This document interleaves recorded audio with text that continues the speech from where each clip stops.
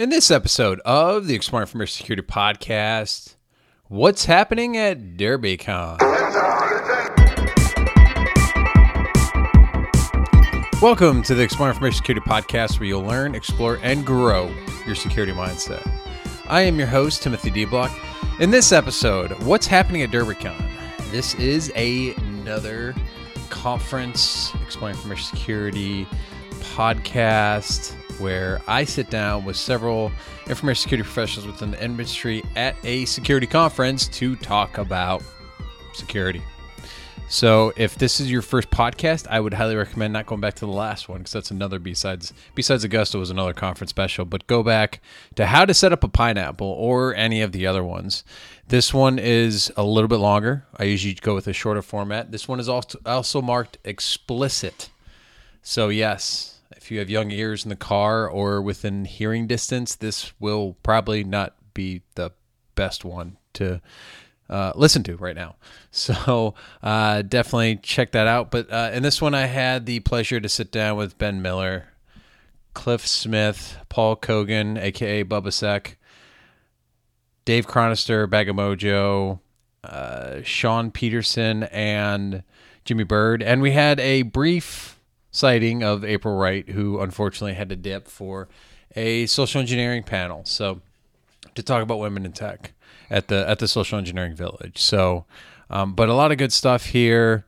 If you like this format, if you don't, send me feedback, timothy.dblock@gmail.com, or you can hit me up on Twitter at TimothyDBlock. I've had a lot of good feedback for this types of episodes, so we will continue with that. And I think I've covered everything, so I'm just going to jump right into it. See you on the other side.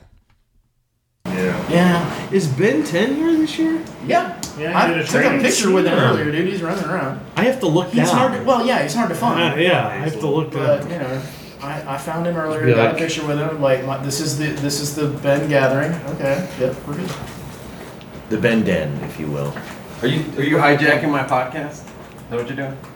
Where you stand? You can fill in for me. Yeah. If I sit down, I'm worried I'll just fall asleep. I don't know. Have you not slept? No, I've slept. It's just not enough. Just not enough? Dude, I'm an energy vampire at a hacker conference. I can literally do 60 hours no sleep just off the energy of all the introverted people that hate that. I'm one of those. The introverts are feeding your...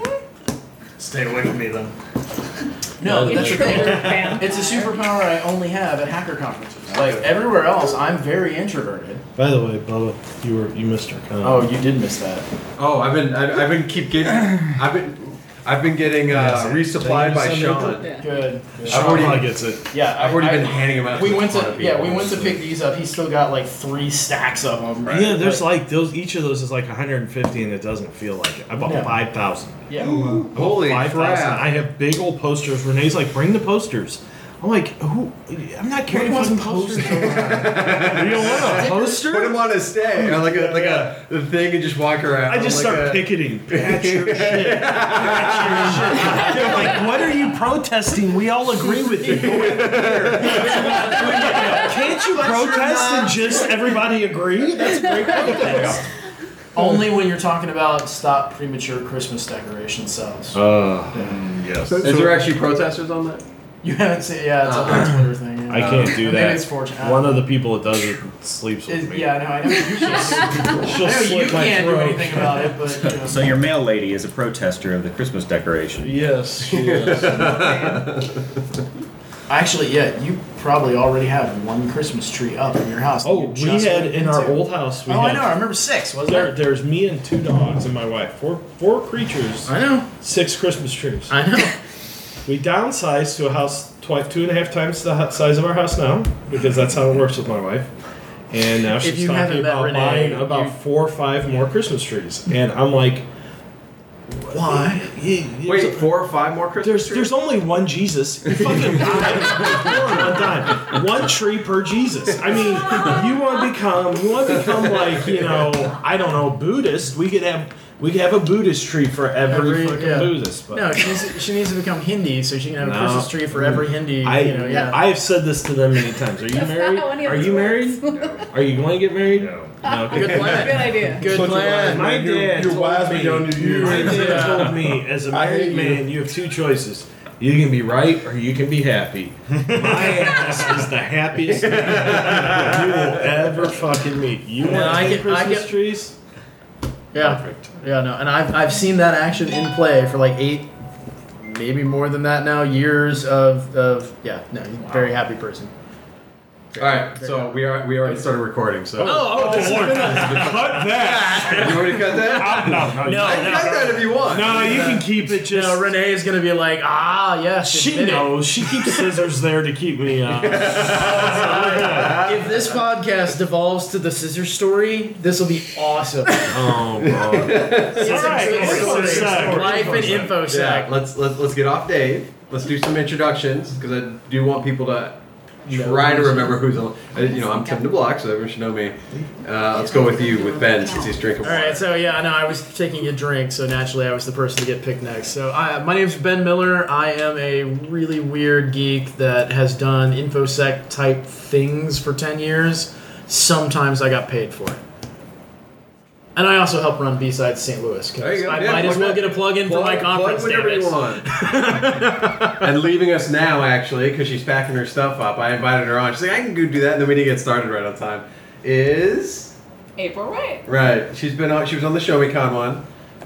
She's got to go do a panel for Chris Nagy on what? Women in technology. Women in technology. So. And I got asked to do it. I don't know what. So that topic. Your answer is more. We need more women in Yeah. technology. Yeah. Which means when she leaves the room, we can't talk about that topic. Don't you find it ironic? In a podcast, the only woman is leaving to all males to go talk about why we need more women in technology. Thanks, April. Go spread the message. Or do you want to leave us a women in tech message before you head out the door? Just throw on the spot there. Hey, you're going on a panel. They're going to throw you on the spot. So this is practice. Yeah. We need more women in technology. Well done. And every person here agrees with that. It's kind of one of those duh things. So my take on it is that I don't think as women we need to try harder, and I don't think that we need to become men. I think we just need to do what we do and do it well. Amen. Well said. Well said. Having worked for a woman CEO that's amazing, I 100% agree. All right. So thank you, April, for coming on the podcast. Have a great panel. Yeah. Fun. We're going to talk about you as soon as you leave. Okay, please do. Is it recorded? Do you know? Are they planning on recording that? Yeah, I think so. Yeah. Okay. Cool. I hope so. So check that out on YouTube. Oh yeah. I was gonna say it'll be live cast. I believe. Adrian, are they recording the panel at As far as I SC? know, unless they tell them not to. Okay. Awesome. Oh, they need to. Yes. Yep, please They need record. So as you heard, that's Adrian, who's actually, as we speak, doing the thing that Adrian keeps does. everyone that loves InfoSec and learning. He is putting together a video. Like he gets them out in like 2 hours. I love that Dave was like, Dave Kenny was like, they'll be up in the next 24 hours. I'm thinking, did Adrian get drunk and like he's upstairs? Hey, no. He passed out. When did that become a barrier for his ability to put out a talk? Fair point. With 5 tracks, though, I do get diminishing return. It takes a little bit of time. I was gonna say. Still, he had those first ones up within hours, like 3-4 hours. I will afterwards. never It's amazing. forget he was doing a NOLACon, and literally the keynote was on YouTube before the second talk was done. Yeah. Yeah, I will never forget that. It's kind of crazy. Yeah, it's crazy. All right, I'm Cliff Smith. I work for Parameter Security, Dave and Renee Chronister. I'm a programmer turned lawyer turned programmer turned AppSec guy. So while the rest of us can say, I'm not a lawyer when we say what to do, he doesn't have Well, that he excuse. says, I have a soul, I didn't have a soul, I have a soul. Now my soul is blackened, basically. Yes, pretty much. I'm Paul Coggin. I'm a network guy. A lot of friends call me Bubba. What's so funny? Understated. Oh, look Bubba at this Sack. one. My name's Dave Cronster. I am the number 2 at Parameter Security beyond my wife. I am an old system admin. I've been doing this for about 10 years, and my job these days is to hire really smart people to do this. Speaking of really smart people that Dave has hired, Introduce yourself. I'm Sean Peterson. Also, he works for Parameter Security as an investor. He is a man of few words. That was the end of my introduction.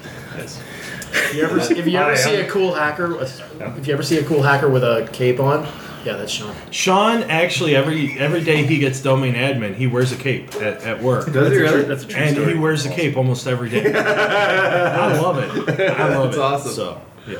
Hi, I'm Jimmy Bird. I'm the lead developer over at Binary Defense. I work on a product called Vision. So you've got a great radio voice, by the way. Oh, do I? Yeah. You're gonna send us off every day. Yeah. I have to start doing commentation on all kinds of podcasts of yours. Yeah. Heck yeah. You actually. Well, you've already been on once. Yeah, I've been on once. You do actually kind of sound like one of the announcers for the War Games, the League of Legends Worlds. Ooh. You have that same kind of voice. Maybe I should try out for it. You should. There you go.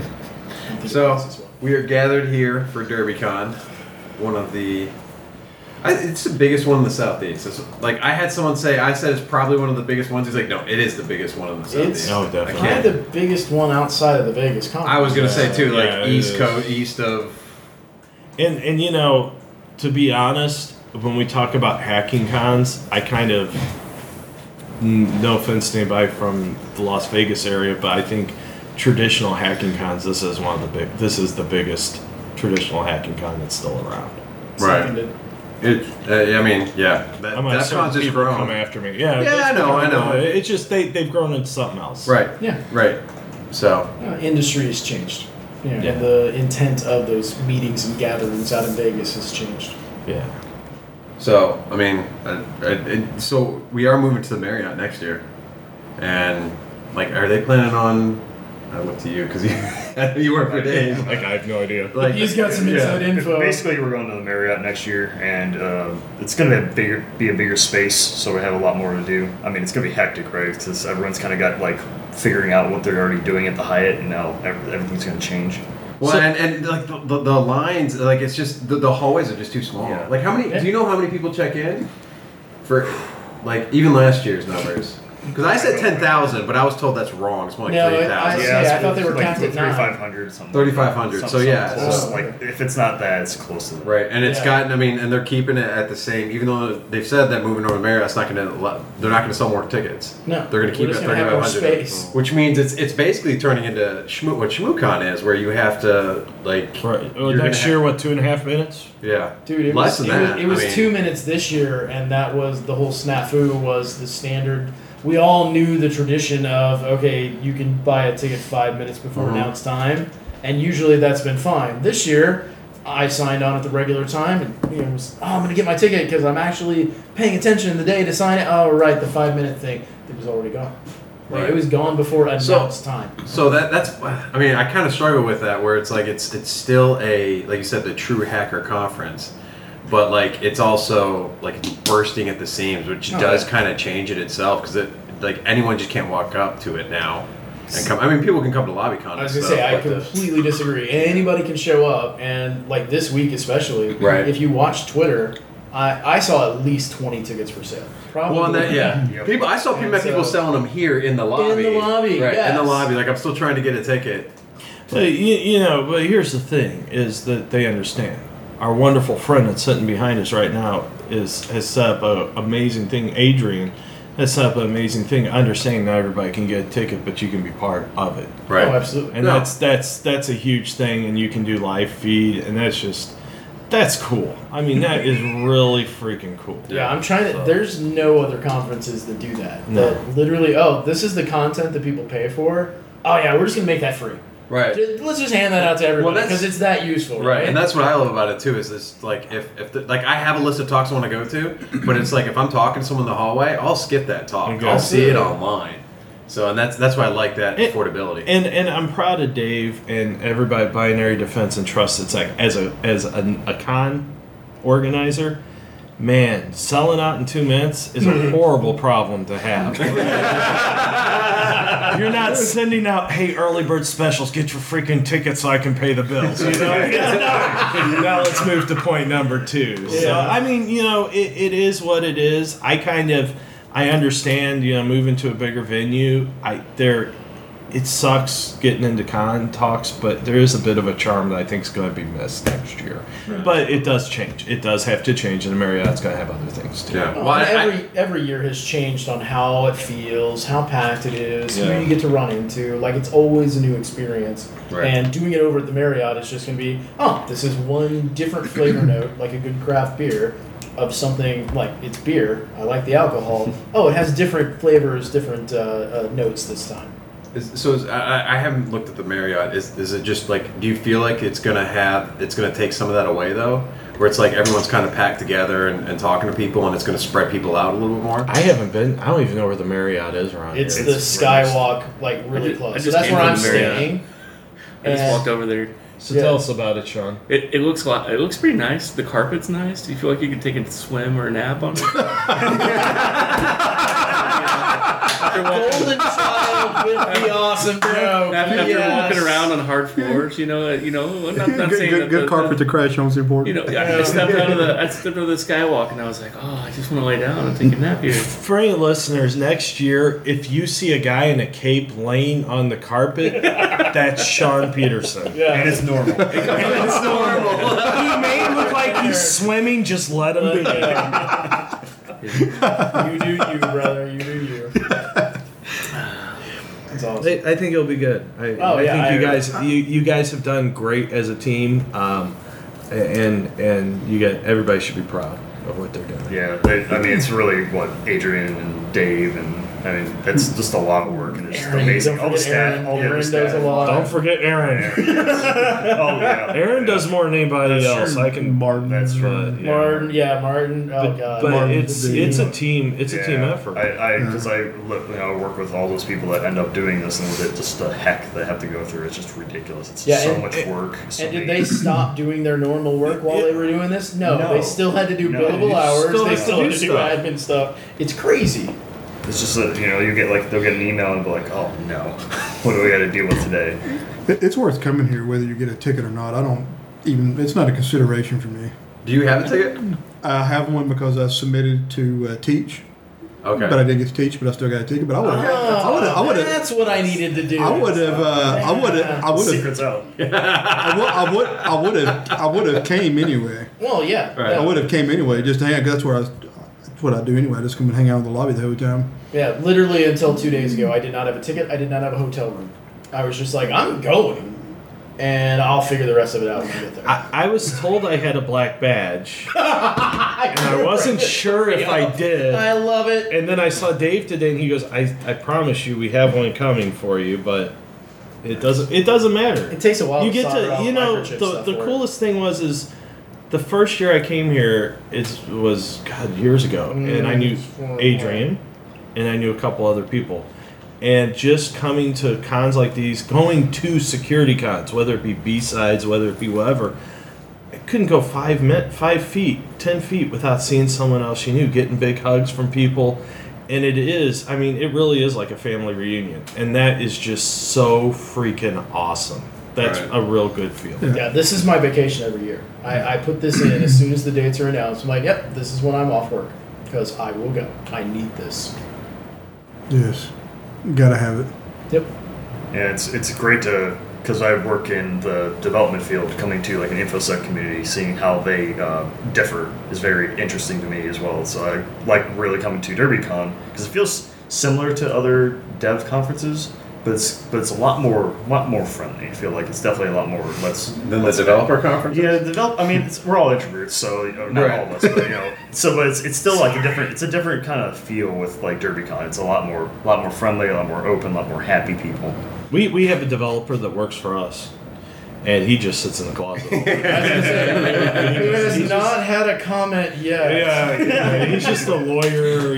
I know when to shut my mouth. The lawyer aspect. Well, that's something I'm trying to get into, is going to more developer comps because I work in the AppSec field, and that's what I've started comparing and I'm always curious to hear other people's experiences in other developer conferences and just how it differs from the InfoSec community. Because I think like you said, there's a lot of happiness and a lot of hugs and stuff like that and friendliness around that. And I don't know if I necessarily get that sense from developer conference, but I'm also coming in from a newer perspective at this point.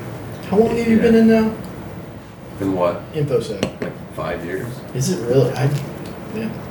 2012 is when. I seriously thought you had been in longer than that. So yeah. It feels like forever, doesn't it? Yeah. Well, I worked in IT for like 10 years before that, so Right. I just didn't know I didn't know I wanted to do security until like the opportunity provided itself, and I was like, this is really awesome. I hit the 21-year mark In security. in IT. That So you makes can you drink feel. Not only can Dave drink, Dave's career can drink. Yeah, I've done IT And for. does. I've done IT for 23 years and InfoSec about a little over 20. So talking about how great conferences are, InfoSecs are great conferences, but we're preaching to the choir. Right. And that's the big problem. And this year is like, I'm in 2 weeks. In January. I spoke at a conference in France, and it was insane. It was absolutely insane. I somehow became the feature speaker. My opening keynote person was the French defense minister. Wow. It was huge. Okay, and all I did was show a Trojan, and you would think and these are people from Europool. These were cops. And I'm like, this is a Trojan. And they're like, this is amazing. And, This is 30-year-old Trojan. But see, the thing is what I think you talk about the developer cons and stuff is we have to get out and we have to start evangelizing the security aspect. It's not there. No. Yeah. To them, it's a solution. Well, so I did apply to one developer conference in Nashville, and I got rejected. I was like, all right, I guess my idea sucked. But then I was curious, and I went and looked. They have no security talks. So they didn't have that conference had no interest in any security. Let me guess. Most of the talks were about Agile, which is one the day before was Music City Agile, and then the next set was Music City Code. Hey, let's code without security. Right. Agile. Well, but see, and then there's another one. I actually just got the acceptance letter last night for a conference in November that deals with Node.js, and they are more focused on security. So you can I can apply out there, but unless the developers are willing to accept that and want that in their conference, I can't. CodeMash is another good one that I think has its own security track, and it's probably you could consider it like a DerbyCon. I don't know how many people go there. It's about similar size, about 4,000 I think now, and so it's held in Sandusky, the Kalahari. But it's always in winter, so it's always a real bad snowstorm. So everyone's really all inside. But yeah, they started getting security track maybe 5 years ago. I think Bill Semp was the one who really championed that.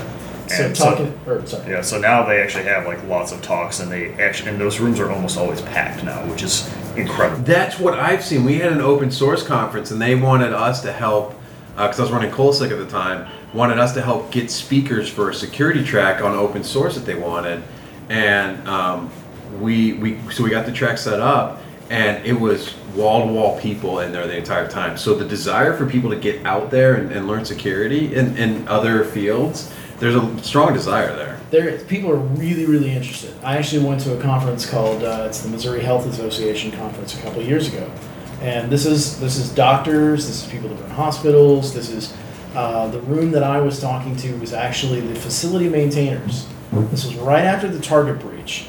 These are the guys who are dealing with the HVAC vendors that caused the problem with the Target breach. I'm like, oh, hey guys, we have a really topical conversation to talk about. Let's not get your hospital breached because your air conditioning vendor has an admin login to your entire network. And part of it too was that their entire network is flat. So but those weren't the guys that tell that story too, right? Right. Those guys, the story that we talked about, and ladies, was okay. You don't think of yourself as a tech person, but you touch a computer, you're a tech person, whether you like it or not. And so we were talking about them as the possible victims and the people that can defend themselves. Right. And I think there's a lot more need for that, and it's easy to go into certain verticals to do it, like healthcare, banking. They kind of get it for certain versions, certain levels of get it. But then there's so many other, I know some friends of ours that do Hackers and Movies at Gen Con, the gaming conference. And there's a conference for everything, and security touches everything. So it would be nice to see more people go, I'm going to go to this conference because I love this other thing, like healthcare or gaming. or furries, whatever. Talk about from the security community. From the security community, so that we're not. Yes, I brought up furry. Sorry. So are you talking about the tank or the little fuzzy things, or? We do not need to go down. Oh no! This is a family podcast. No, it's not. Through that. This is marks as explicit. So. Yeah, actually, I was gonna say no. I know it's not because I looked at that, but did my research before I said yes. I would come on Tim's podcast. You've had April on then before. That's why it's explicit. Yeah. That lady, man, she just cusses like a sailor. So the end point is what I'm saying is there's a lot of other groups of people that are interested in learning security that if we don't talk to them like they're morons because they don't know security, there's a lot of impact that we had. Yep.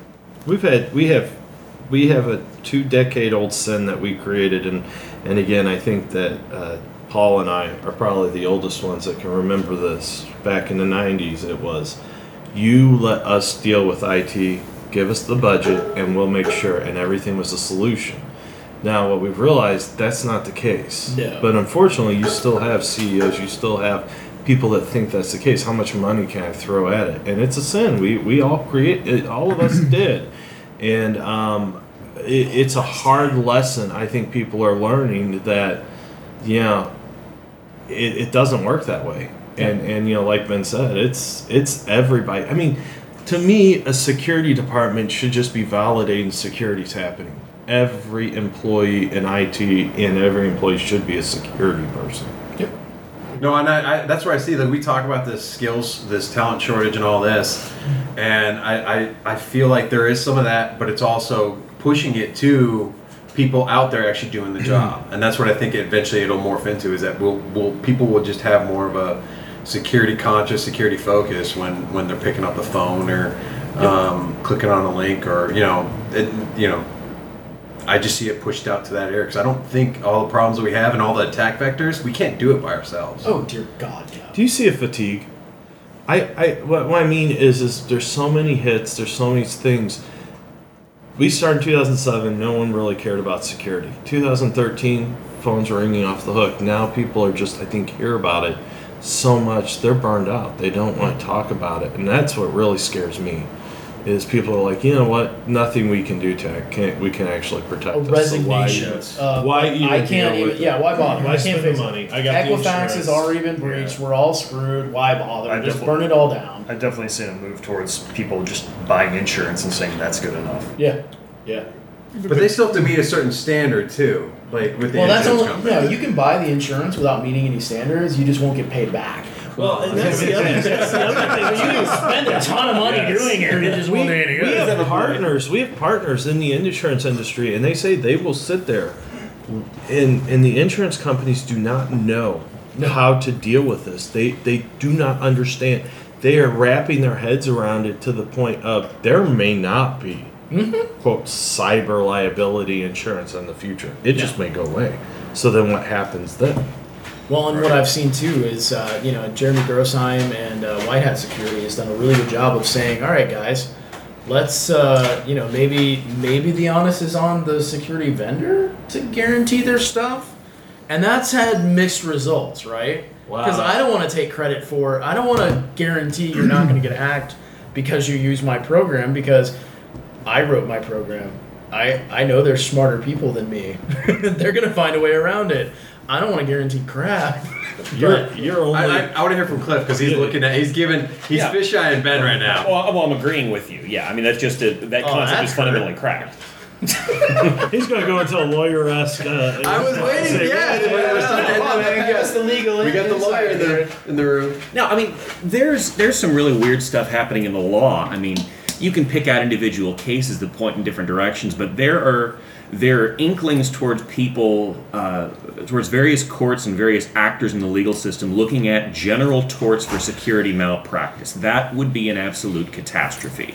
If you could up and sue somebody because they breached a general duty of InfoSec diligence, the whole world would just collapse. Do we have a list of general duties of InfoSec malpractice? That's a really good point. What does that mean? That's a really good point, because you tie back to your solution conversation. Because back when I was doing consulting before the current job, I literally would go into utility companies, SCADA, as the hot buzzword, firewalls put in backwards. No joke. What? A firewall put in by a vendor from a manufacturer. Firewall literally put in backwards with holes punched all through it so that the thing would work somehow. And then if the firewall was put in correctly, the ACLs would be any straight into SCADA. Straight into SCADA. I'm talking about VNC on your Android phone, straight into SCADA with a VNC dashboard of a whole control system that a vendor with all kinds of security marketing on their website. And you can't make this stuff up. It's out there, and it's tied into your malpractice. If that happens, it's going to be a mushroom cloud. We did a power company, a mid-sized city, and it was all their gas, electricity, water, all using the same SCADA control. And I took down the network because I did a port scan because they had everybody was connected to 5 or 6 VNC sessions over on the network, and then we found Trojans on the SCADA controllers on both of them. And they're just like, it's a hermetically sealed network. We're fine. No, it's not. I'm not sitting in your city. Well, that's an exception. I'm an auditor. I want to see your exceptions. 278 exceptions. But getting back to what Cliff said, I know where he's coming from with that. We'll deal some expert witness stuff, and you see, the law in America deals with precedent, right? A precedent is set.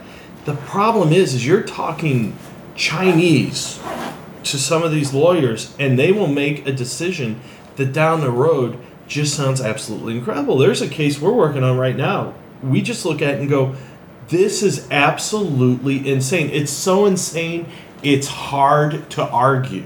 Right. That's the problem. And like Cliff was saying, he keeps an eye on this. It's not just a one-off. These things are happening all the time, and it could get to that point, like Ben was saying, of, we have a vendor that now has this due diligence. Well, what happens when the employee or the IT manager decides, well, you know what, I got to get this stuff working, change mod 777, good to go. I'm kind of wondering if we're going to start seeing this happening. And people have been talking about this in the dev community, and I wonder if we're going to see this just happen across all ITs. More standardization, like having, you got to use these languages, you got to use these type of networking protocols, you got to do this, at a government level, standardized. Well, what's fun about standardization is you go to create that new standard that covers all of that. And and then 3 more happen after that because of a couple changes, a little bit of branching, and it's like, we have a standard. Nobody uses it. Everybody has those exceptions to it instead of actually calling the standard. And you just keep circling the drain of creating more and more work and nothing. So I've recently got into a little bit of the DevOps kind of mentality of just make it easier, make it faster, fail fast. And the idea of security just needs to pull problems out of the system so the system can work.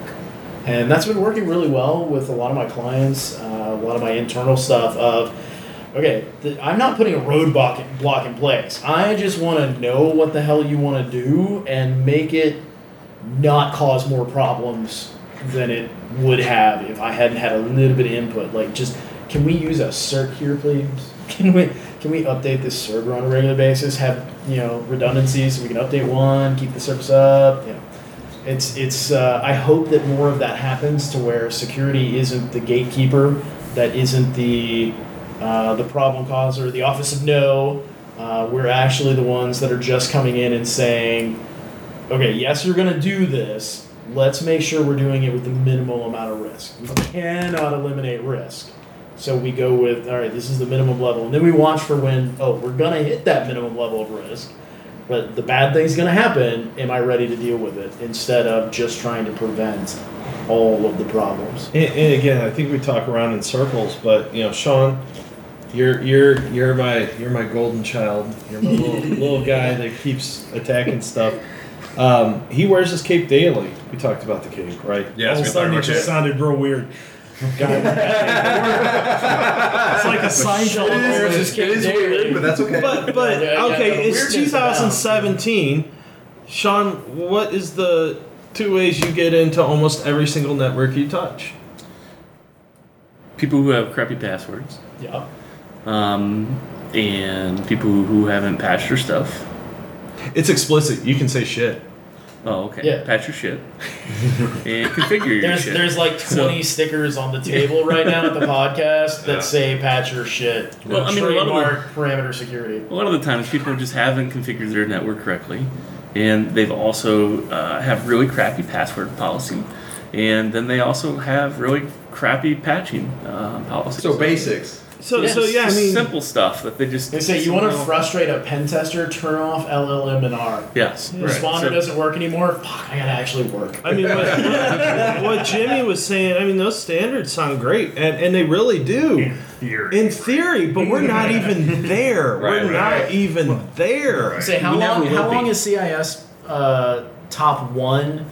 Have an inventory of your hardware. Like that's been the rule as long as I can remember. And every client I talk to, I'm like, how many endpoints do you have? They're like 100, something like 1,000. I mean, in honesty, we all quote Sun Tzu, right? I'm listening to like Napoleon, and they have the same basics in war that we have, and we're going back 1,000 years. And you just sit there and you go, it can be disheartening because you go, bad passwords. I'm pretty sure I'm going to die because when I'm 90 years old, someone with a really crappy password, there'll be a young whippersnapper, hacks into it, and gives me the wrong amount of morphine. I'll die happy.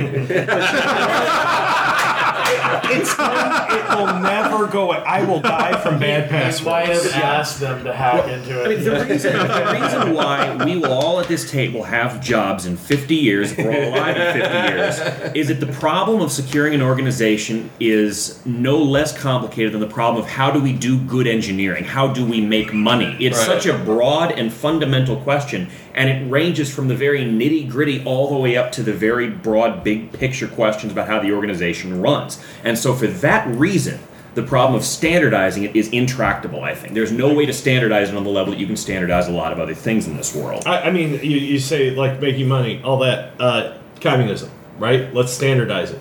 Did not work. There's always going to be someone with a better mousetrap.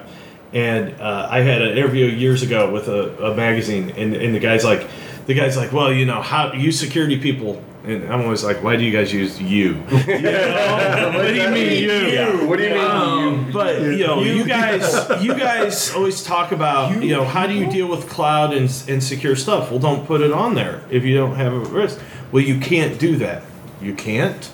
I've been in IT for years and we didn't. I mean, but again, that's always going to be the human nature of it, and I think Cliff's right. People are going to be discussing this. They've been discussing it for thousands of years in different formats. They're going to still always discuss it. Yeah, that's why I don't think passwords are going away at all. Like those have been around for years. No, we're all going to use our Retina stuff off the Mace. And really, iPhone. Passwords shouldn't. Passwords can be really powerful things if people learn how to use them correctly. Right, exactly, yeah. And see, that's where you're depending on people to do something. If you depend on people to do good or to learn, you're setting yourself up for failure. Right. That's why there has to be path of least resistance, right? Right. What's going to be the path of least resistance? Remembering one password for all my accounts. Yeah, and making it password. But we're all InfoSec people here, okay? And not you, Ben. I was going to say no. I kind of feel into us. No. But in all honesty, we have to have a little bit of empathy because I can guarantee all of us, if we looked at every single account we all own, I am pretty sure none of us can say we have never reused a password anywhere. Oh, absolutely. And so then the question is from a technology standpoint, how do we make it easier for the end users to follow those standards? Mm-hmm. And I think that's one of the problems we may be running into. Well, there's been some really good work in that regard too. Like the whole Duo BeyondCorp ecosphere makes so many things so much easier, but it just hasn't gained. Well, it's gained some traction. Obviously, they're doing really well, but it hasn't penetrated to the point of like one TV in every household. Say that again. So what is it? Duo BeyondCorp. I hadn't heard of this. So it's like identity management. I don't care what device you're on. I don't care what network you're on.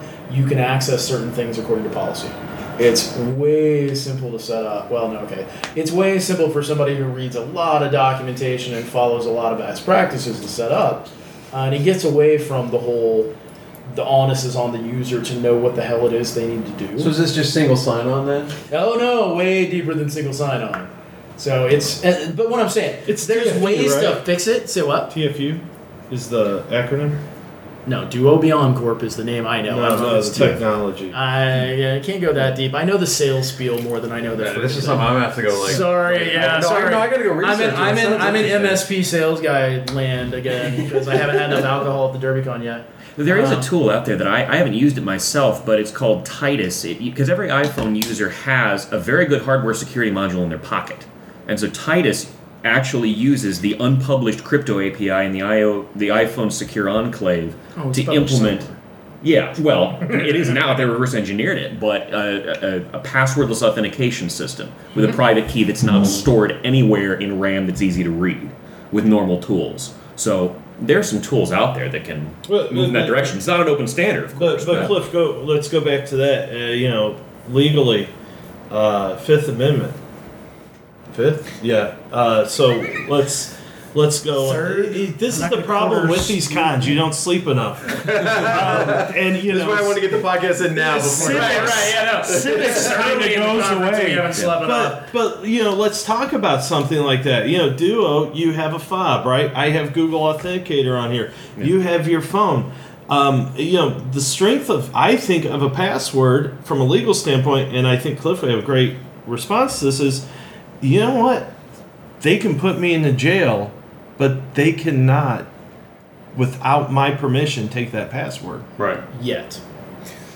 I'm just saying, tinfoil hat. Yeah. But I didn't practice criminal law, so I'm going to hesitate to pass on that definitively. That question is a whole lot more complicated than it ought to be, unfortunately. Yeah. There's a question of whether the information you're giving is testimonial or not, or does it encapsulate an additional admission about, for example, ownership of the phone? In some cases, I think they can get away with making you divulge a password, but...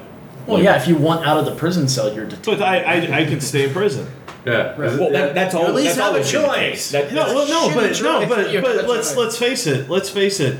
You get my fingerprint here, and people have shown this. You get my fingerprint, you will be able to recreate it and open it up. Doesn't even have to be your fingerprint anymore, is what I was reading. Yeah. It could be, there's a generic one that you can use. Duo is great, but Duo is really only effective with two-factor authentication. Agreed. I have my Bitcoin wallet, hardware Bitcoin wallet, does the same thing. The phones do the same thing. Number is They help, but I think beyond that, those are just tools. Yes. This comes down to a Jimmy, Tim, and Cliff developing, not single sign-on, not cloud, but just how do we bake in security? And this is where that whole riff comes back to.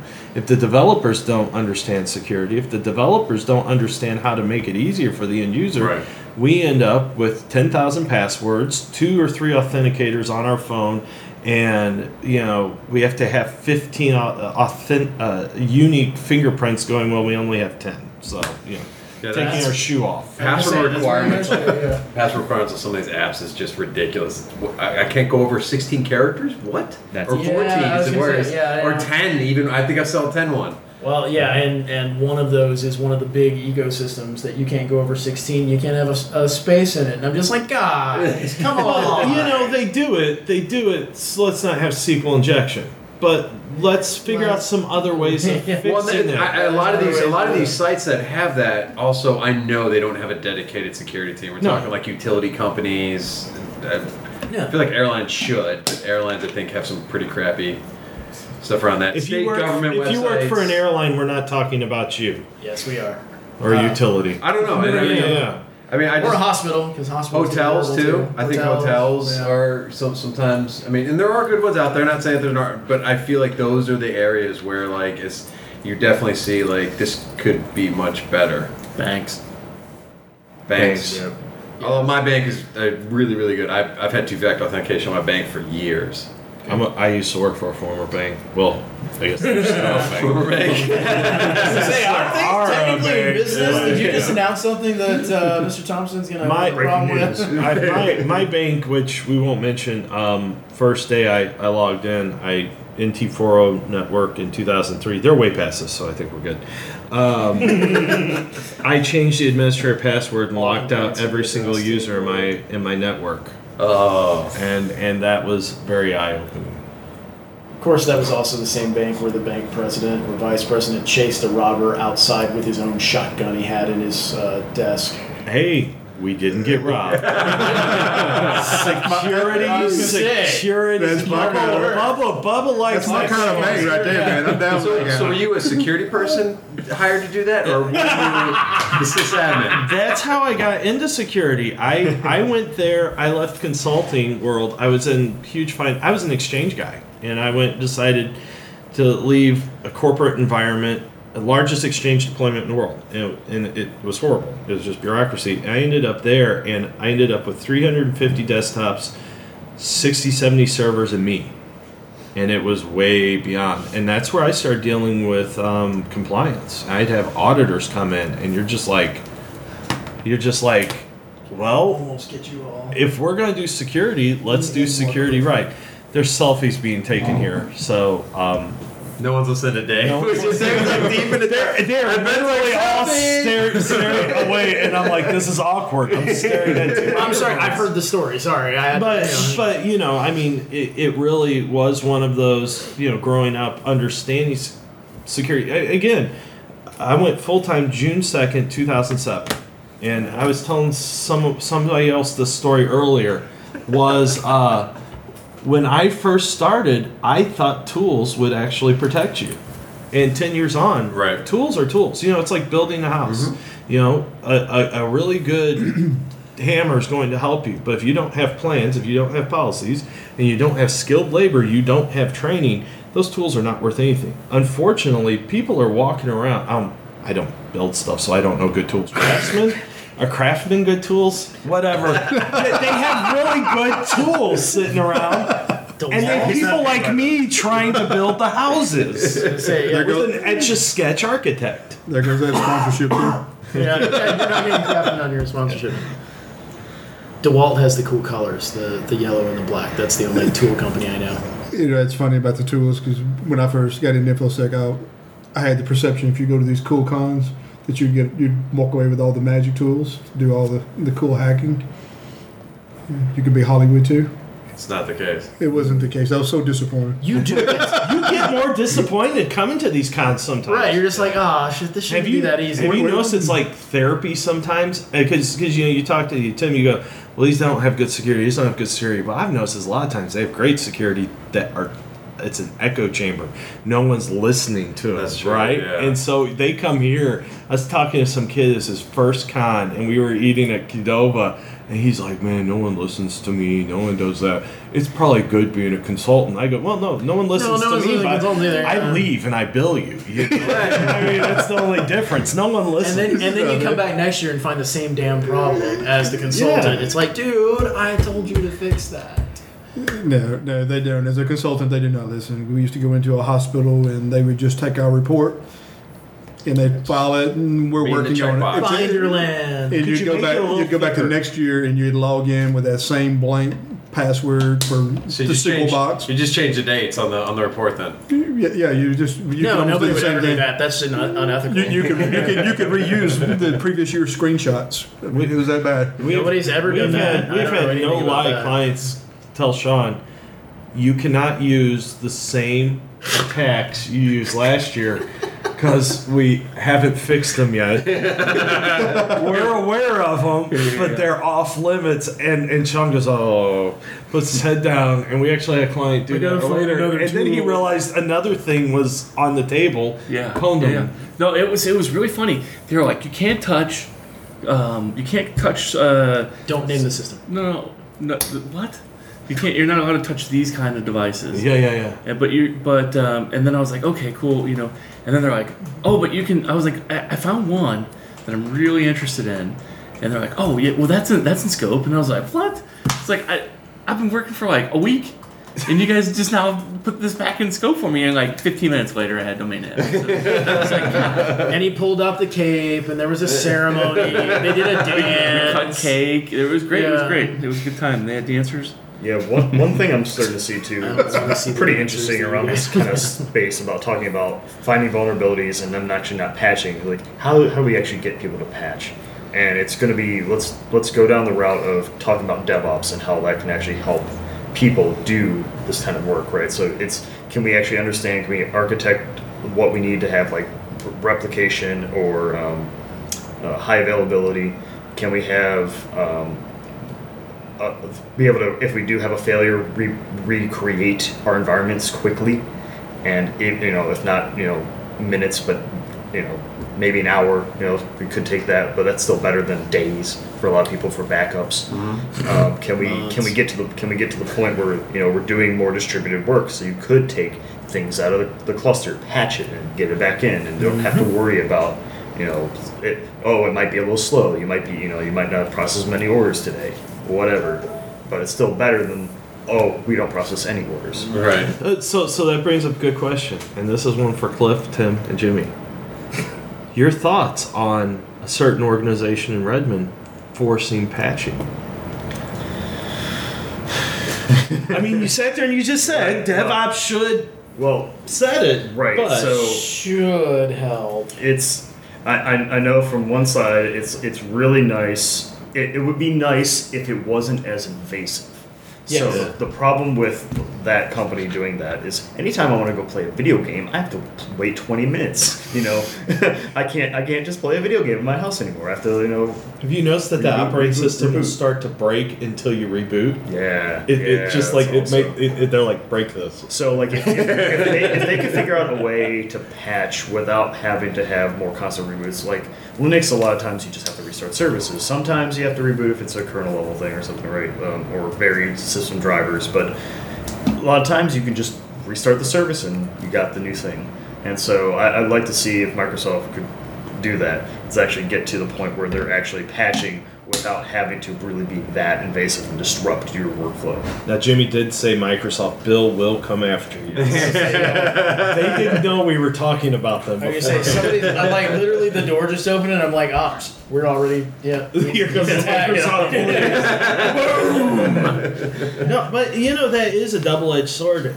Working in organizations, or seeing organizations still running NT4.0 now. On their security systems, stuff like that. What a concept of what if security became more, I don't know, I want to use a certain word I'm not going to use, but where we force, you don't patch, it stops working. I don't know. I mean, a critical patch. But if that happens with patches, something like if they can get patches to a point where it doesn't break stuff, but I've seen it too many times where it breaks stuff. Right. So I don't. I'm not saying it. I just go, what? That's the what would that word opposite. Look like? What would that look like? Right. So I think, and in reading the DevOps stuff that I have, and in talking to some companies that have embraced the whole, we will not say no. Security is not the opposite of no. Let the user do what they need to do to get the job done, because we need to be providing the information for, and Chris Nickerson said this at B-Sides Kansas City, and I loved it. He said, we're advisors. We are not gatekeepers. We are the people who say, the business needs to do this, that's great. Let's not have this catastrophic failure problem. And if we focus on not being the gatekeeper, the control, but making sure that it's easier to do things in a way that won't result in equihacks and all of this, no admin, then I think we can do a lot better job if we up our communication skills and our business savvy. And I say that as the most unbusiness savvy person, probably. Well, no, Cliff's probably bad at it too. But yeah, business savvy type person. I think there's a lot that we can do with that, with getting out of our little echo chamber. We need to patch, we need to do this, we need to do the security, but we also need to make money so that people keep getting paid, so that things get done, so we have innovation. And I think there's a lot of ways that we screw that up. And there's a lot of cool movements going on right now that are focused on security is the advisor. Here's the risks. Let somebody else make that decision on whether or not that's worth it or not.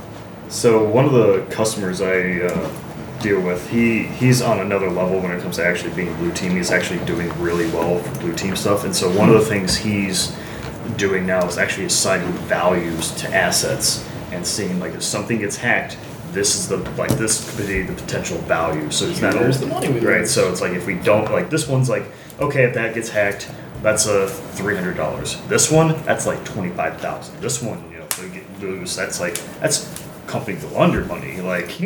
So those are the good assets to know where they are and put a firewall around that. Yeah. So being able to prioritize patching, figuring out what needs to be hardened, that kind of stuff. And so I was like, that seems like a pretty good idea. And that, money speaks words to a lot of people. That's interesting because what's funny about that is that is a great thing to do. That's CISSP day one. Yeah. Right? I mean, but that's what's insane is we're sitting here talking about you're going to go down and talk about, the flip nut new way of defending whatever. That's my new product. Flip nuts. But the simple fact is if you don't know what you're guarding, and it is money. It really is money. And yet and what Ben said is right, is I don't like the thing of we shouldn't be the company of no, because I think there's a certain point where you have to say, listen, you really, really don't want to do this. However, we have to speak in someone else's language. We can't expect them to speak in our language. And businesses, organizations, governments run on money. And that's really, it helps. Here's another observation. Give me any ridiculous set of circumstances. An embedded system running Windows NT 4.0 that can only be accessed through Telnet, does not speak SSH or any, encrypted communications protocol. We can make that reasonably secure. If you give us time and money to build a perimeter defense around it, we can make that secure. So there are always workarounds and compensating controls to, again, use the corporate InfoSec term for any circumstance that we're handed. So, we can't be the Department of No, and we can't be the department who refuses to think of alternative ways to achieve the goal of reasonable security. Sure. I like it. Well said. Well said. That was a great closing argument, except we're not at closing. Well, then let's bring that back of what can businesses do. I have a good friend of mine that lives in Reykjavik, Iceland, and he always wants to tell me, he goes, you know what? We have social security numbers, but guess what? Everybody knows everybody else's, and it doesn't matter. I mean, it is 2017. We're using social security numbers created in 1945. At what point do we evolve the data itself? Well, and everybody knows all of the American social security numbers too. The problem is we're still using them as identifiers for important things. Credit card numbers. And credit card numbers. Take all of it. License keys, whatever. I think it's more of we're not. It's not using it as identifiers as much as we're using it as authenticators. Well said. I think that's kind of the problem, right? I mean, it's not a problem that they know who you are. It's just that they use that number to authenticate that that's who you are. So how do you fix that? That's what I've heard. Is like we need to fix it, but I haven't really heard a good solution. Education and communication. I mean, here's go back to what Cliff said. You have iPhones. Right, you do have biometrics for a reason. Maybe it's not to guard, but maybe it's a good authenticator. And you know what? You do it in a way. Do it in a way of here's validating instead of hey, I'm grabbing my medication. Here's my birthday. Here's here's a password, but then here's my fingerprint to deal with it. It's not your primary access control, it's an identifier instead. We had fingerprint readers back in the early 2000s. Fingerprint readers were showing up on every corporate computer. Smart cards were showing up on and they've gone away. Why? Those things are amazing. If we had chip readers in every computer, we could get rid of magnetic strip cards on every for anything. We could get rid of credit card numbers because you would never need it. Why aren't we doing that? The technology's cheap. I'm gonna assume. Well, that's my question. Money relation, yeah. Where's that? Technology's cheap, but cheap for how many millions of people? Like there's there's a problem with scale. It seems like that. I know that, especially, and I'm not nearly as worldly traveled as you are. I know Europe has some controls that have gone more that direction, and that works when you're dealing with Europe went that way because in 2010, the first time I ever went to Europe, I got stranded in a German pub because I only had a credit card. Credit cards new there. We've had credit cards forever. Who all here has a phone? How many phones we have? There's only 10 of them sitting on the There's phone. 8 people. There's like 13 phones. Someone pick up one of these phones that does not have a fingerprint reader on it. One. A scalability, technology, money problem. I mean, really, this to me seems like a simple idea, but it's mind-boggling. So I think I'm crazy. The fingerprint reader is going away in the next iPhone, though. We're switching to face. Well, you know what? That's way better to use. Well, they are getting rid of the fingerprint. No. I saw one of the reasons why they got rid of headphones, didn't they? Yeah, they did that. Yeah. No. I can only charge don't get me started. There's an easy way to do it. Don't use Apple products. Friends don't let friends Apple. I honestly really want to find a way to turn this podcast into a reason to get Dave to tell his story about Steve Jobs ruining his weekend. But we're not going to go there. That's a whole podcast. Seriously, why? Okay. Why get rid of it? So I don't know. I'm with you. Why get rid of it? I think I had not so much the get rid of it problem, but the reason why. Okay, it shouldn't be a cost issue. It shouldn't be a scalability issue. It shouldn't be all of these business reasons. And there's only one human nature reason that comes to mind on why this is still a problem. And it's apathy. People don't give a shit. Like, we've had all these breaches. Like 2015, 16, 17 have been god-awful for breaches. And everybody's stock went back up. Everybody still shops in the same stores. It impacts people, but it doesn't impact people to the point that they care unless you're a DerbyCon attendee who goes to all this stuff. We give a damn about there would be a breach. Yeah. Kennedy, myself, Kevin Johnson, other people would be on the TV, right? Yeah. Equifax happened. I talked to my marketing person. They're like, "Yeah, no one really wants to talk about it." Nope, they're burned out. That's the burnout. I think it's more of like a desensitized, world where things like this happen so often now that people, it's not news anymore. So how do we change it? How do we change? People don't care anymore. Unless it's costing money. It's costing money. So how do we change the data? How do we change the data where if you get it, it doesn't matter? I think that comes down to a communication problem. And luckily I've seen in the last 6 months even, there's been a big shift on, okay, the tools don't work. Nobody gives a damn about the news. How do we communicate and articulate what we are passionate about in a way that makes other people passionate about it? So I think there's a lot that can be done and hopefully will be done. But see, I don't see everybody's gonna be, because I've talked to developers about.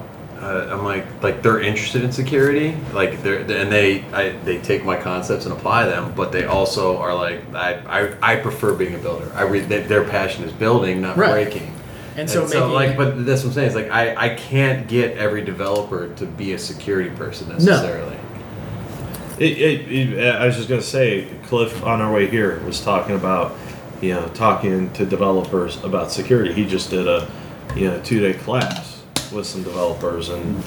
Well, I mean, there were certainly moments where, first of all, it was a good reminder for me because I've been in the security work full time for over 18 months now, and it was a good reminder for me that most devs, I mean, Tim, as I'm sure you experience every day, most devs don't know the things that we do because that's not the soup they swim in.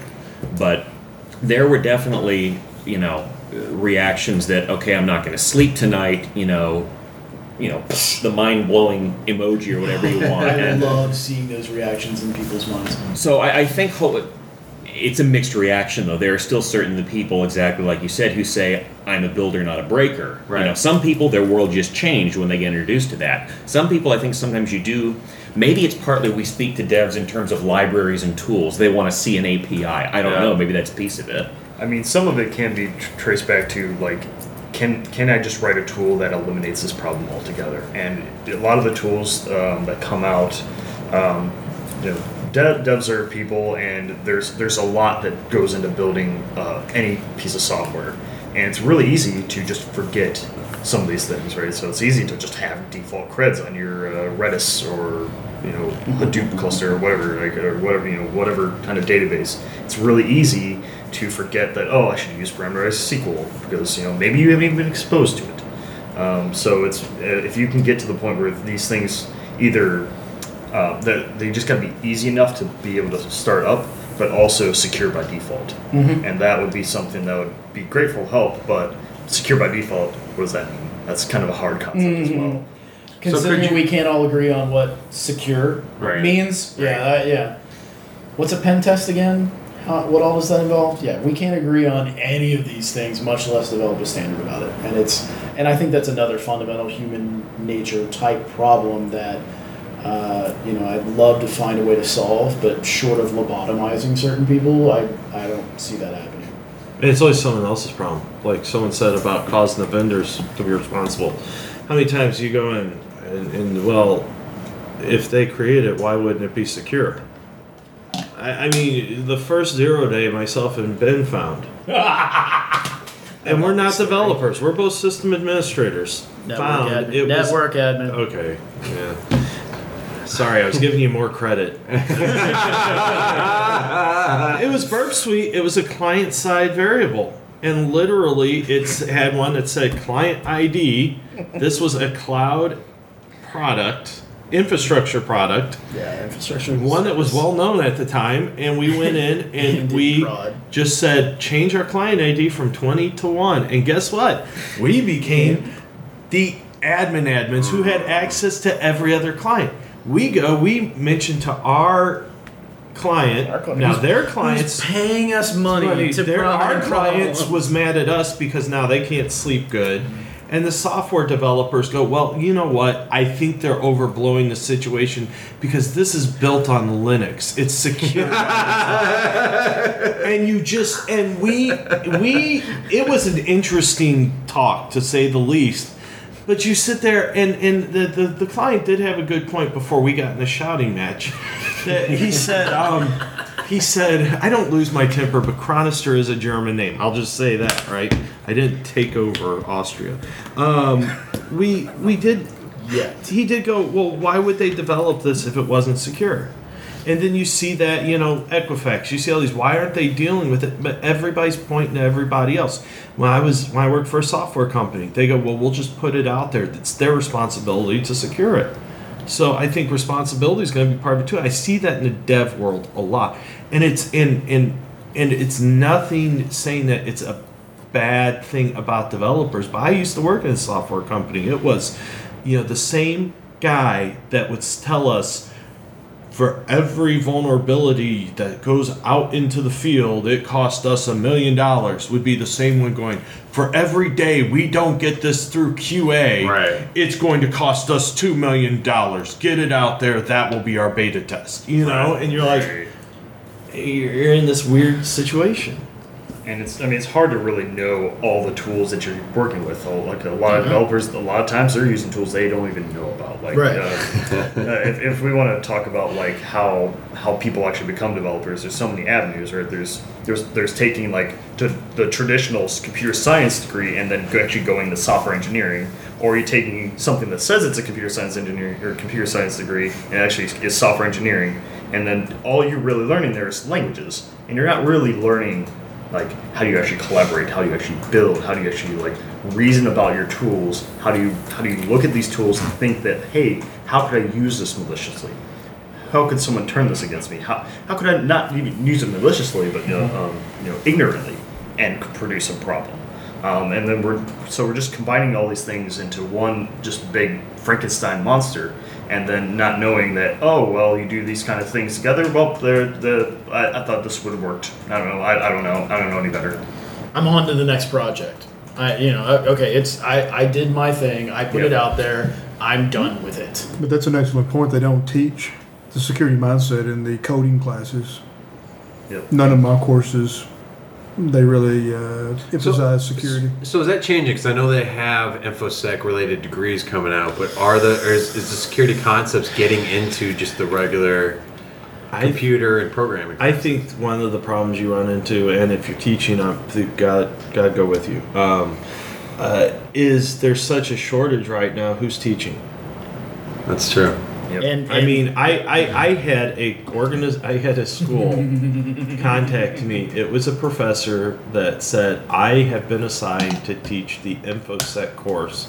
I'm a math teacher. This is a college. I'm a math teacher. What books do you recommend? Didn't they also ask you to write some coursework? I mean that's the problem we run into, and secure coding and all these concepts. Let's face it, security is not a 101 course. If I came in, learning good practices, validating your data, parameterizing SQL.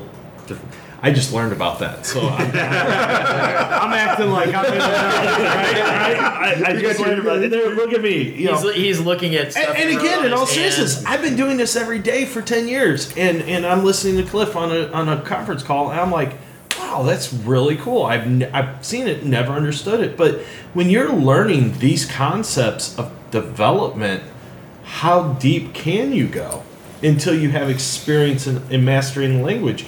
You don't get use the big words in English until you understand the basics, and that's part of the problem. I agree. Yeah, and as the adjunct professor in the room, I've got 16 weeks to teach the entirety of the basics of computer forensics. Yeah, that's not an 8-week course. For clarification, he's the adjunct professor for Missouri Truck Driving Schools. So. He teaches backing up. yeah, totally. But no, and you hear this sound. That means you're backing up. That term or that joke has been told. But no, it's funny. The students want more information, but then the students also just really want their GPA to be okay so they can get a job. They'll learn it. They're curious. People want to know, but they only want to know enough to get by, and that really doesn't cut it. In security grade. Yeah. Well, and the problem is that shouldn't be enough to quote unquote get by, and the people who decide what is or is not getting by are the people we need to get on our side. Well, and when you start talking about school, there is a problem, right? Yeah. So you have, how long does it take for courseware to get through? How long does it take for courseware to write? I mean, what was it, a couple years ago? When was it that Bombshell? Not Bombshell. No, that's the bar we go to. The Linux Zero Day that came out during DerbyCon. Shell Shock. Yeah. Shell Shock came out, and within hours, people were down there writing exploit. Yep. You really think that going through a 4-year course on something that was written 5 years ago, basics are great, but man, you're going to still be starting from zero, and that's just...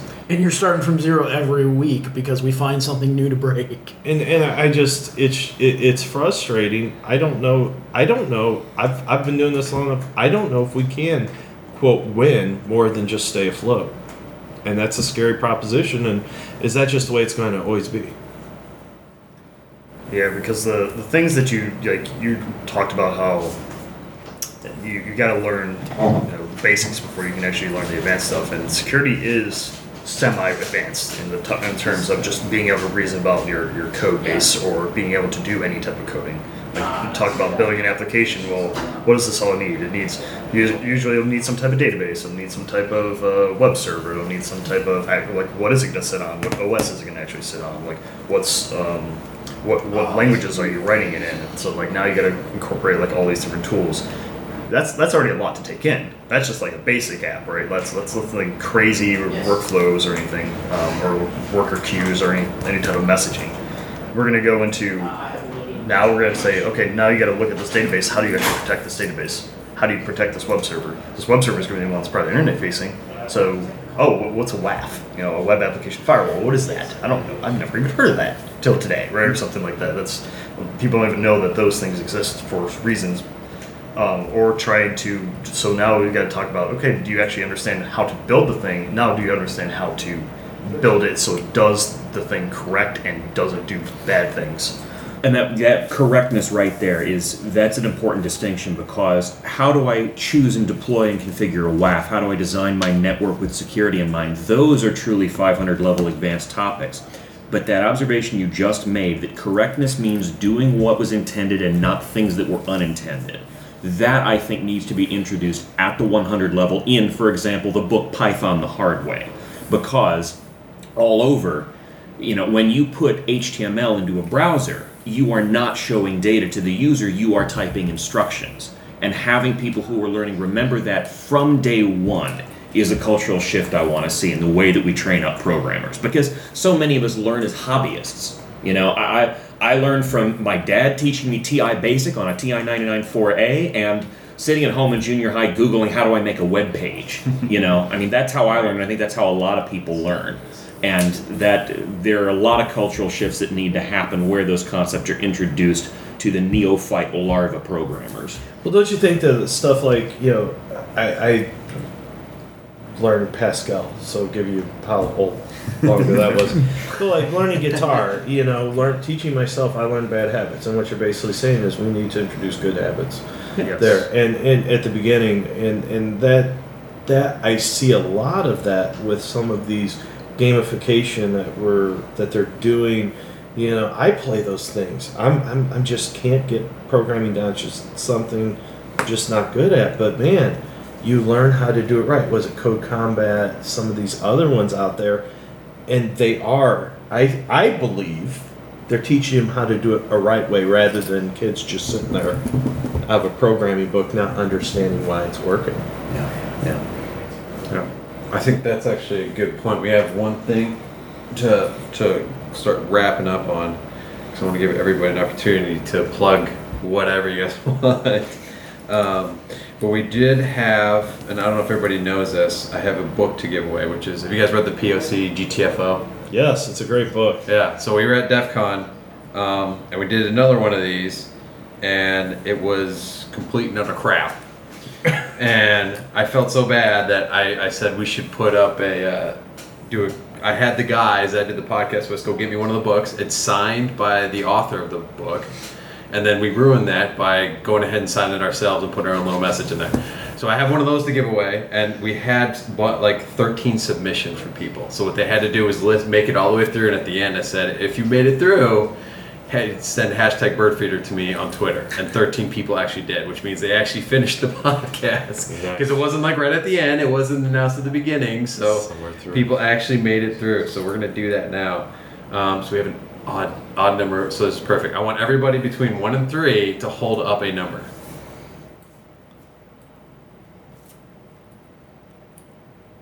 All right, we have 2 and 1, so we got to do it again. So just 2 and 1. Everyone just hold up a 1 or a 2. 2. Looks like the 1's got it. Okay, so now I've got 3 other people. So 1 through 3 again. This is great for podcast, but 3-1.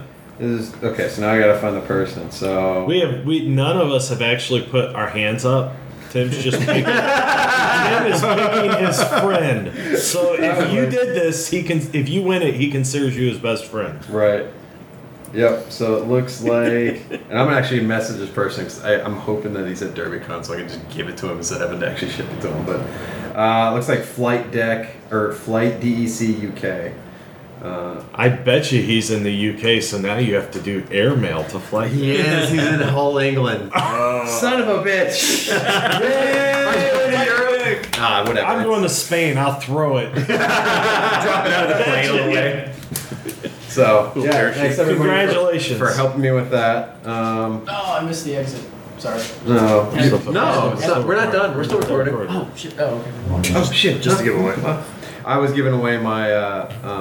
Oh yeah, your the awesomeness. POC, GTFO. Yeah. So those are highly sought after. If you whoever the winner is, I hope they do a lot of research. And it's very unique in that my other 3 previous co-hosts signed it, so yes, it probably reduced the value of it. But but it's still it's an even more unique POC GTF. Oh. So what do you guys want to plug? Things you like? I don't know. So, and this is one of the things I like about doing this podcast, because I've gotten this feedback, and I want to share it with you guys, because I think it's good for people to understand why I continue to do this. This was a lot of Dave's idea and kind of pushed me to do this. I've got some really good feedback from people saying that what they love is that it's a bunch of security professionals just sitting around doing real talk. This one went kind of deep. And that we covered some pretty high level topics that really got it. So it's because we hadn't been drinking yet. Well, that too. That was the problem. I knew we were missing something. You need to do a part 2. Part 2 will be 2 a.m. Drunken podcast. Do it around 2. There'll be a lot of talking about Monty Python and South Park in that one. That one would never get released. Come on. Yeah. I don't know. We'll see. At this point. So what do you guys want to plug?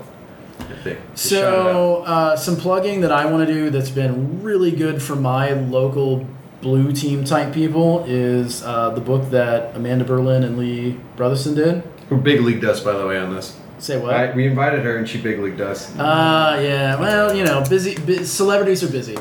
So that book has been amazing for my blue teamers. It really gave them a lot of, I can do this. Which was awesome. I think that really empowered them to go, okay, security is weird, and because they learned security things from me, and then they learned, okay, it's not all that weird. We can do this, and it gave them a lot of confidence to make changes. Like I had another guy that's not even, not hacker, not any of that. He's like, this LLM&R thing, that's what a lot of people use to get credentials apparently. We're not using that. Can we turn that off? I'm like, dear God, yes, we can turn it off. I've been trying to turn it off for a year and a half. He's like, okay, I just turned it off. Like, awesome. Thank you. You now solved this major problem. I'm pro App Sensor. App Sensor is an OWASP project that's been around for years, but I've only been reading about it recently.